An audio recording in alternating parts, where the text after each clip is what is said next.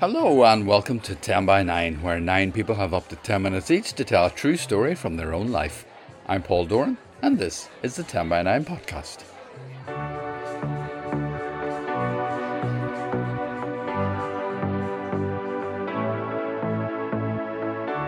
Ten by 9 has been out on the road again, and this time we teamed up with the Steinbeck Festival, hosted by our friends at the Roe Valley Arts Centre in Limavady. We're no strangers to Limavady, of course, so it was a joy to be back. The theme was Journey, and there are 3 stories for you in this podcast from that brilliant evening. The car starts to make a noise, it loses power, and then just stops, just past the literal middle of nowhere in the dark. The police chose a warning over a fine before taking it upon themselves to escort us home, so we hit the road again. It was quite an event. She had a tattoo on her arm and she told me she liked to fight. She said, "Sometimes I like to hurt people." So get ready for a road trip from hell with a chaperone, a road trip from hell with a future husband, and a road trip that really could have come straight from a Steinbeck novel. So let's start the journey, and what could be more appropriate than a story told by someone with an American accent? Here's McCall Gilfillan. It's the mid-90s. Spring break, my first year of the University of Washington, and my grandfather decides to give me Grandma's old car, a Mercury Topaz. I'll fly down from Seattle to Phoenix to collect the car, then drive it home. The most direct route back to Arizona involves a 6-hour drive straight west from Phoenix across the Mojave Desert to LA, then another 1,150 miles through California and Oregon, about 18 hours. Imagine driving from Belfast to Madrid. The plan is that I'll bring my boyfriend to share the driving, and we'll do it over a couple of days. My relatively conservative parents want me to bring a third person as a chaperone, because they don't approve of me taking overnight trips with boyfriend, even though we live at university quite unchaperoned the rest of the time. So a plane ticket is purchased for my baby brother, who is about to turn 16. This will keep things respectable. To be fair, little brother is incredibly mechanical, so he's also sent in case there's a bit of car trouble, since boyfriend and I know nothing about cars. Day 1. We get a 4-hour flight down on a Friday morning, expecting to return Sunday night. Grandpa shows us the car in detail, how to adjust the seats, the safety kit in the boot, the insurance documents. He's changed the oil and cleaned the car inside out. It looks great. Just as we're leaving, he says, "Oh, there's one little thing. The fuel gauge, it's broken. So you need to keep track of the odometer. She should get 350 miles to the tank, so just set that to 0 every time you refuel. That'll keep you right." Off we head, full of excitement. We fill the petrol tank, set the odometer to 0, and start driving, with no idea of the farce ahead. We head across the desert, headed for Palm Springs. The first problem comes at around 9 p.m., shortly after we pass the town of Desert Center. The car starts to make a noise, it loses power, and then just stops, just past the literal middle of nowhere, in the dark. This is the mid-90s. Mobile phones barely exist. Pagers are cool. We are not cool enough to have pagers. Hazard lights go on. Boyfriend and little brother push the car to the shoulder. We look under the bonnet. Nothing smoking or steaming or looking amiss. We remember what Grandpa said about the odometer, but we've only driven about 200 miles. Nonetheless, little brother is quite sure that we have run out of fuel. The last exit was 5 miles back. We start to walk. We are wearing sandals and shorts because we are 3 kids, not planning on a night hike in the desert with snakes and scorpions and coyotes. There is virtually no passing traffic, yet we decide to try hitchhiking, as 5 miles is a long way to walk in sandals at night in the desert. After about a mile, a couple stops for us. They take us back to Desert Center to buy a petrol canister, fill it with fuel, and then drive us all the way back to our car. We are so thankful. Sure enough, after a splash of petrol, the car starts. We drive back to Desert Center, fill her up, and reset the odometer to 0. now realizing the tank's range is more like 200 miles, not 350. We find a single remaining room at a sketchy motel somewhere near Palm Springs by midnight. They do not give a flying fig about our respectable chaperoned arrangements. Day 2, we begin heading north. Now a mixture of excitement tinged with mild concern. This is an adventure, and we are going to keep our sense of humor. Approaching LA, the car begins to make an asthmatic, wheezing sort of noise. We ignore it. On the main highway that rings LA, the car starts smoking. Red warning lights flash. So we coast down the next exit ramp and pull into a petrol garage. The owner knows a mechanic. We will need a tow. Do we have AA roadside assistance? No, we do not. It is clear that he thinks we're idiots, but he stays professional. We do have an emergency credit card that my parents handed me at the airport. This will be pulled out often by the time we get home. After several hours of waiting for the tow truck and parts, we are again back on the road with a new fan belt. We make it a few more hours to near Bakersfield and grace another dodgy motel with our chaperoned presence. Day 3, we continue north, a bit distanced from reality, which is good because this day has a lot of reality to dish out. We manage 6 hours before we next break down, somewhere near a town called Hooker, California. We begin climbing up a mountain pass, having just filled up with petrol. We now do this every 150 miles. A tire blows. That's fine. Little brother can change a tire. We start driving on the spare. A couple of miles later, another tire blows. We all get out and examine the tires carefully. We see they are all cracked, like old leather left out to dry in the hot sun. It finally occurs to us that this is exactly what has happened to this car. We use a can of emergency tire coating spray, and it works for about 5 miles. We have 3 of these cans, and we use them all to get to the next service station, which fortunately sells tires. Once again, the garage owner clearly thinks we're idiots, but manages not to laugh at us out loud. We buy 4 new tires and a spare with the emergency credit card. We continue north. Soon the car adds a new sound to its repertoire, a noise something like moo. Engine temperature is in the danger zone.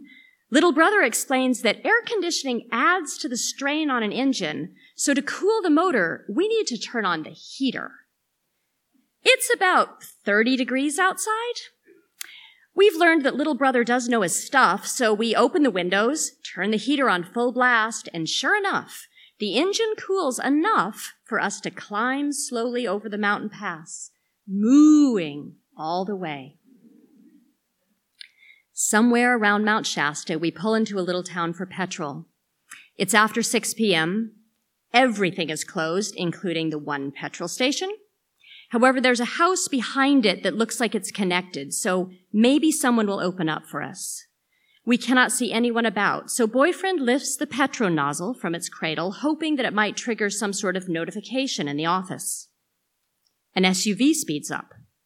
The driver aggressively demands to know what we think we are doing, because it looks like we are trying to steal fuel. He tells us to get our asses out of town or he will ring the local police. At this stage, I think this could really only be helpful, but boyfriend loses the head and decides to leave. The man in the SUV follows us all the way to the town border. We have actually been run out of town in very, very slow motion. We coast on fumes into the next town called, wait for it, Weed. Everything is closed. The car runs out of petrol. Boyfriend and little brother push it to the side of the road. We just sleep in it on Sunday night. We are not enthralled with small-town America at this stage. Day 4 begins with another walk to a fuel station. We fill the gallon tank, carry it back to the car, head north. Our emotions have skipped straight past despair and onto giddy.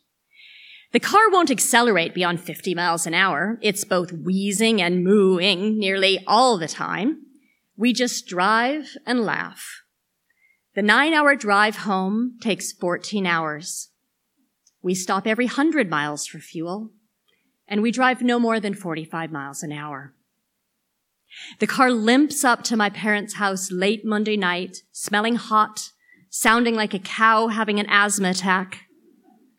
We have spent well over $1,500 on the emergency credit card, which is probably 3 times the value of the car. It turns out cars parked in a garage in 40-degree heat for 5 years are not necessarily roadworthy, even if they were when you put them in there. I've titled this story, MOTs Are a Good Thing. The U.S. should consider implementing them. Oh, McCall, thank you so much. That was great.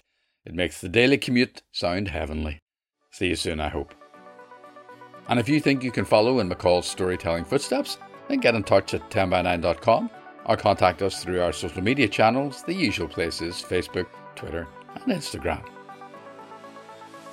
Okay, on to our next story, and it's from a first-timer. Here's Grace Hurrell. I had just finished night shift, climbed 7 flights of stairs to number 9, crawled into my bed and drifted off while going over my mental checklist. The mental checklist had become an important part of my bedtime routine. Rings, away invitations, home invitations, big dress, big cake, small cake, fancy away chair covers, fancy home chair covers, small flowers, big flowers, and so on. The wedding was fast approaching. It was going to be a small affair in Gretna Green to keep costs down, but gradually evolved into a small wedding in Gretna Green and an epic party back at home, which put costs straight back up.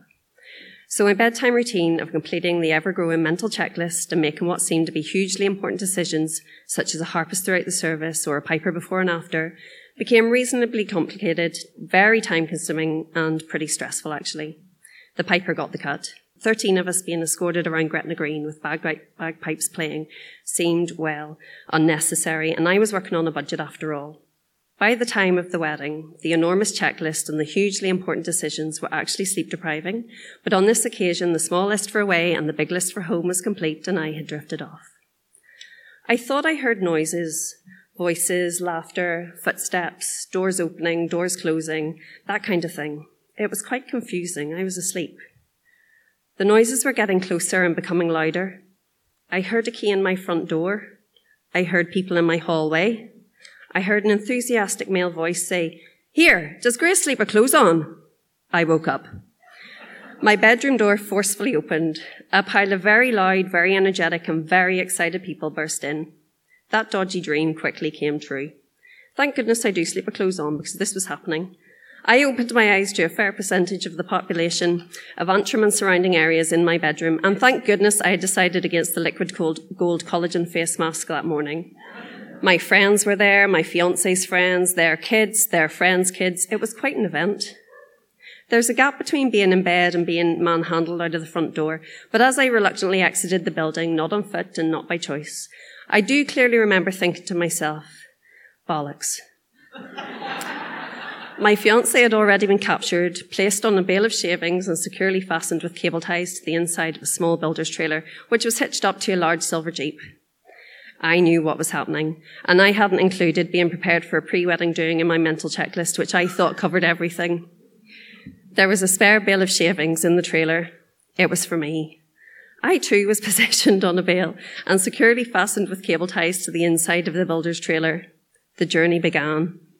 Vehicles left in convoy. We were Randalstown bound. The large silver Jeep and the small builder's trailer containing us led the way. Cars beeped, lights flashed, pedestrians cheered. We must have been the talk of Antrim and Randalstown. Not much happens around there. The large silver Jeep pulled up and parked on the corner of the main street. All traffic in Randalstown must pass the corner of the main street. You could argue it's the most popular spot in Randalstown, actually. The Christmas tree used to go there, but unluckily for us, it was mid-January, and it had been taken down. It was our turn to take the stage on the corner of the main street in Randalstown on this particularly cold January morning in 2016, after a long night shift, 7 flights of stairs, and a mid-morning ambush. The plotters had hit macro hard beforehand and spent a small fortune on a broad selection of 5-litre bottles of condiments and flour. A young girl faced me. We'll call her Maeve because that's her name. She appeared eager. She was armed with flour and sauce. She looked at me. She smiled. I looked at her. I didn't smile. I braced myself and thought, Jesus Christ, where's my inhaler? I'm an asthmatic. My asthma is generally unpredictable, but one thing I can always predict is if I don't know where my inhaler is, I will need it. In hindsight, this should have been prioritised on my mental checklist that I thought covered everything, but I was learning day by day that clearly it didn't. Maeve went for it. She was living her best life at our expense. She transformed into a 12-year-old toddler that had gained access to a restricted kitchen cupboard. And all of this was happening on the corner of the main street in Randallstown for passers-by and a growing crowd to see. The flour clouded the sky. There was tomato ketchup, more flour, brown sauce, more flour, mustard, more flour, more tomato ketchup and an ice cream cone placed carefully and neatly upside down on our heads as a finishing touch. I was delighted when the ammunition ran out. But don't get me wrong, there were others involved, but the sheer joy on Maeve's wee face was lathering us, and that smell of all the mixed sauces is something I will never forget. When her turn comes, I'll be delighted to assist. Revenge is sweet. The trip home was somewhat eventful. Still secured to the builder's trailer with 100% unbreakable cable ties, and on our bales of shavings, we left the main street in Randallstown. My fiancé, Cahill, and I had no words following the attack. Traumatised, we just shivered and clasped a hand which was secured just in reach of each other's. The crowd dispersed. The large silver jeep started up, and we were towed the scenic route home. After the main event, it crossed my mind that this couldn't be a completely legal way to travel, and with that thought, the pedal hit the metal and things sped up. Perhaps the driver had come to the same realisation and was trying to get us back before the police saw us. Maybe a good song came on and he got carried away. I don't know. But what I do know is, in the distance and gaining on this dodgy-looking outfit were blue lights and sirens. Yes, they were after us. Yes, they caught up. And yes, they stopped us. The officer got out. What's this? He asked as if he didn't know. But I thought to myself, good question, actually. What the hell is this? I'm just off a long night shift. I should be in my bed. The driver explained that the wedding is soon, so obviously this is their doing. I was tired, I was cold, and the fun was over. I didn't need to be firmly attached to a builder's trailer on the side of a road like this while the police dealt with the driver. But, in an unusual turn of events, the kind officer explained to the driver that excessively exceeding the speed limit and driving about with people held hostage in a builder's trailer is not okay. But on this occasion, I assume he took pity on the Baltic future bride and groom, who were covered in utter shite. The police chose a warning over a fine before taking it upon themselves to escort us home, so we hit the road again. Large silver jeep, builder's trailer, bride and groom to be, PSNI and blue lights on. It was quite an event. We must have been the talk of Antrim and Randallstown because not much happens around there. In the following weeks, the stench lingered on all 7 flights of stairs leading to number 9. The following months saw a small wedding in Gretna Green to keep costs down, and an epic party at home, which definitely did put the costs back up. In the following years, we moved from number 9 and added 2 fabulous free-range children to our squad. We've just last week celebrated our 7th wedding anniversary, and the mental checklists are still going strong.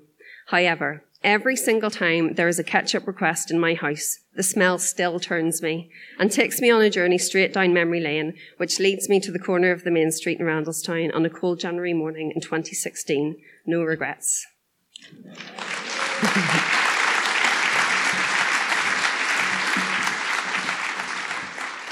Thanks so much, Grace. You gotta love rural traditions, especially since they banned human sacrifice. What a great story, and please come back soon.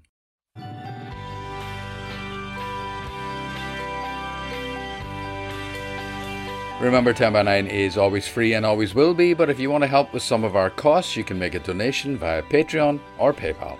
But as always, it's more important to us that you sit back, relax, and enjoy. Okay, on to our third and final story this week, and it's a gem.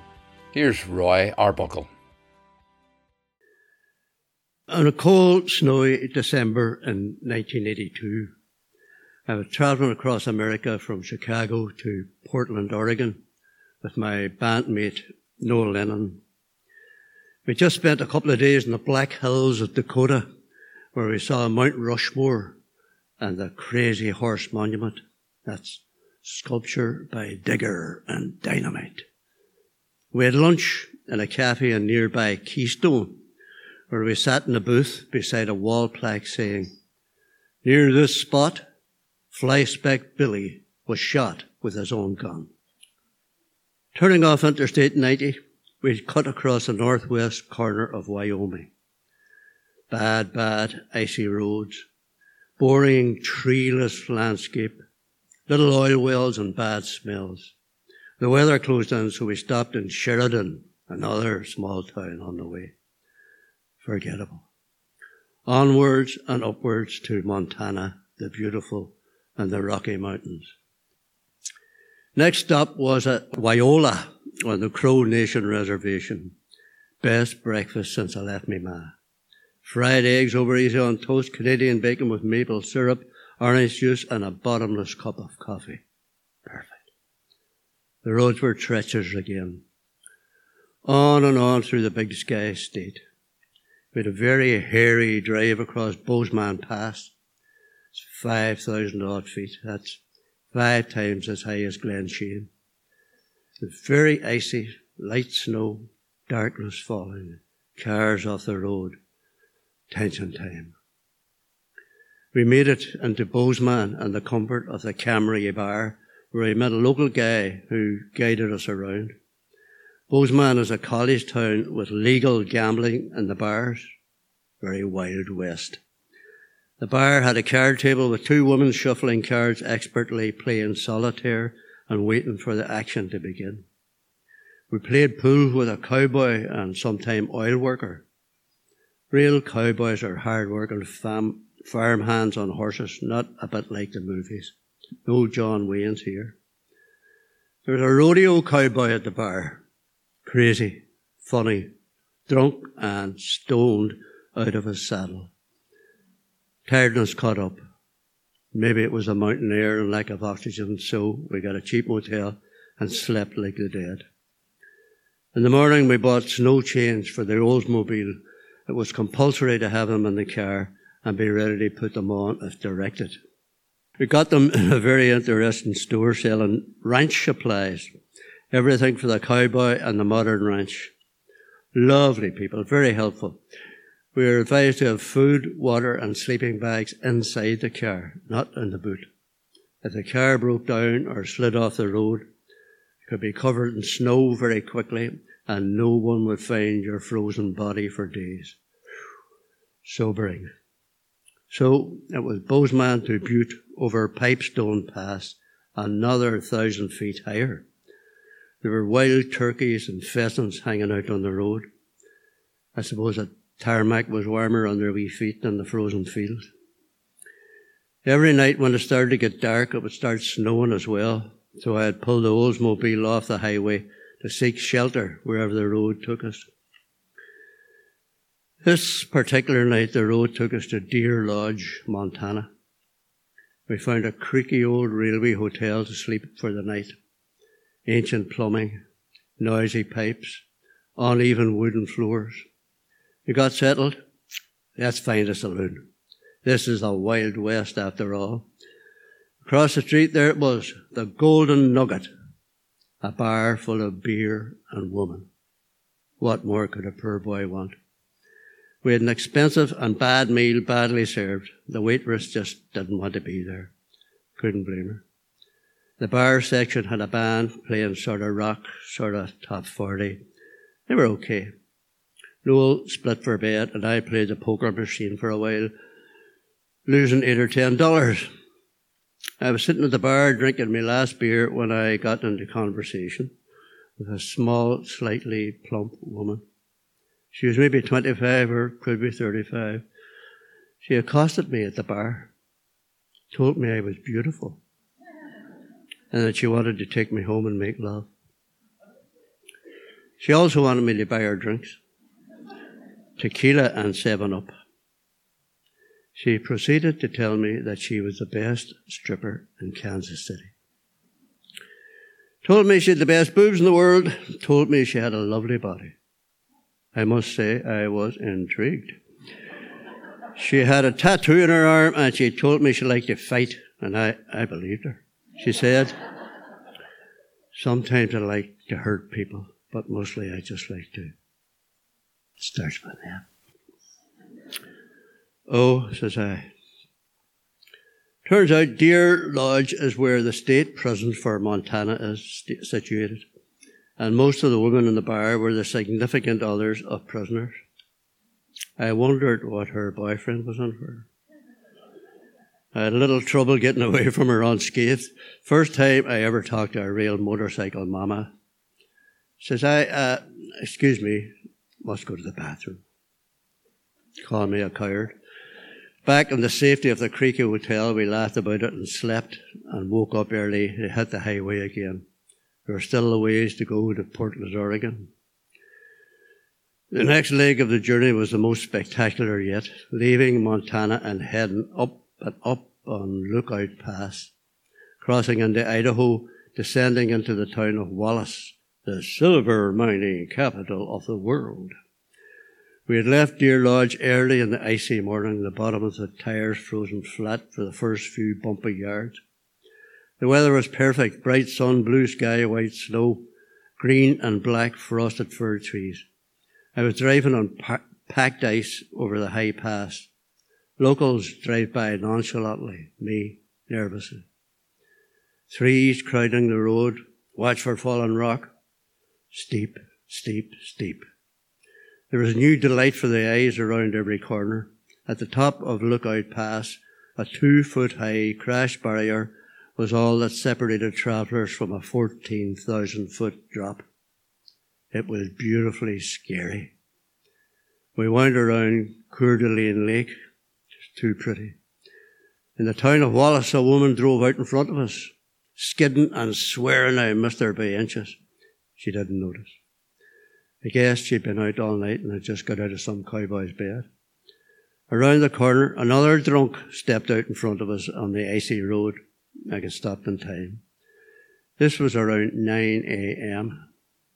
Seems people drink around here. There's still a ways to go to our destination.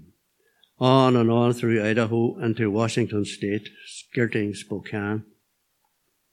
This part of Washington was very empty. High plains, no trees until the apple-growing area around Yakima, where we stopped for supper. We drove on Highway 97 through the Yakima Reservation and onwards towards the Cascades, which looked very much like the Black Hills of Dakota. We hit the Columbia River at Mary Hill. I wondered did someone from Glasgow name it. We drove along the river, making the crossing into Oregon at a place called the Dalles. The last 100 miles were uneventful, and we got into Portland around 9:45 p.m., which was 15 minutes ahead of our ETA. Started looking for a bar to get a drink and a phone. Spotted Ray's Ordinary Bar. That'll do us. An ordinary bar is what we need. We walked on right on time for the start of the drag show. Compared by Vonda Cox. Might be ordinary for some folks, but the drag queens and the bartender were very nice to us. We had a beer and phoned our agent, who gave us direction to his place, and we stayed up all night smoking and drinking and catching up. Next day was Sunday, and we went exploring Portland. The Saturday market was open every day until Christmas. Lots of hippies selling their wares, pottery, woodwork, art, etc. Very arty, crafty. Very hippie 60s. In a way, the 70s seemed to have passed these folks by, and that was fine by me. Oregon at that time was a good place to see what the world would have been like if the hippie philosophy had prevailed. I would guess peace and love and arts and crafts.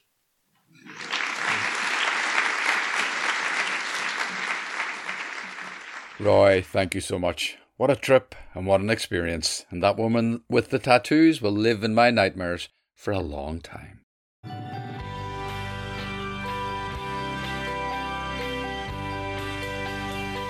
And that is it for this podcast. Check out all the 10x9 dates on our website, 10by9.com, including some special events, and keep in touch with us on Twitter, Facebook and Instagram.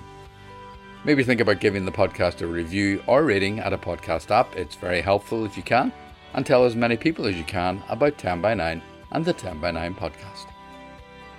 Thanks to all the people who make 10 by 9 happen, the wonderful people of the Steinbeck Festival, the lovely people at the Roe Valley Arts Centre, Adam, Shona, Maureen, and of course Esther, the wonderful audience, and all our storytellers, but especially McCall Gilfillan, Grace Hurrell, and Roy Arbuckle. I'm Paul Doran, and I'll be back with another podcast soon. But for now, bye-bye.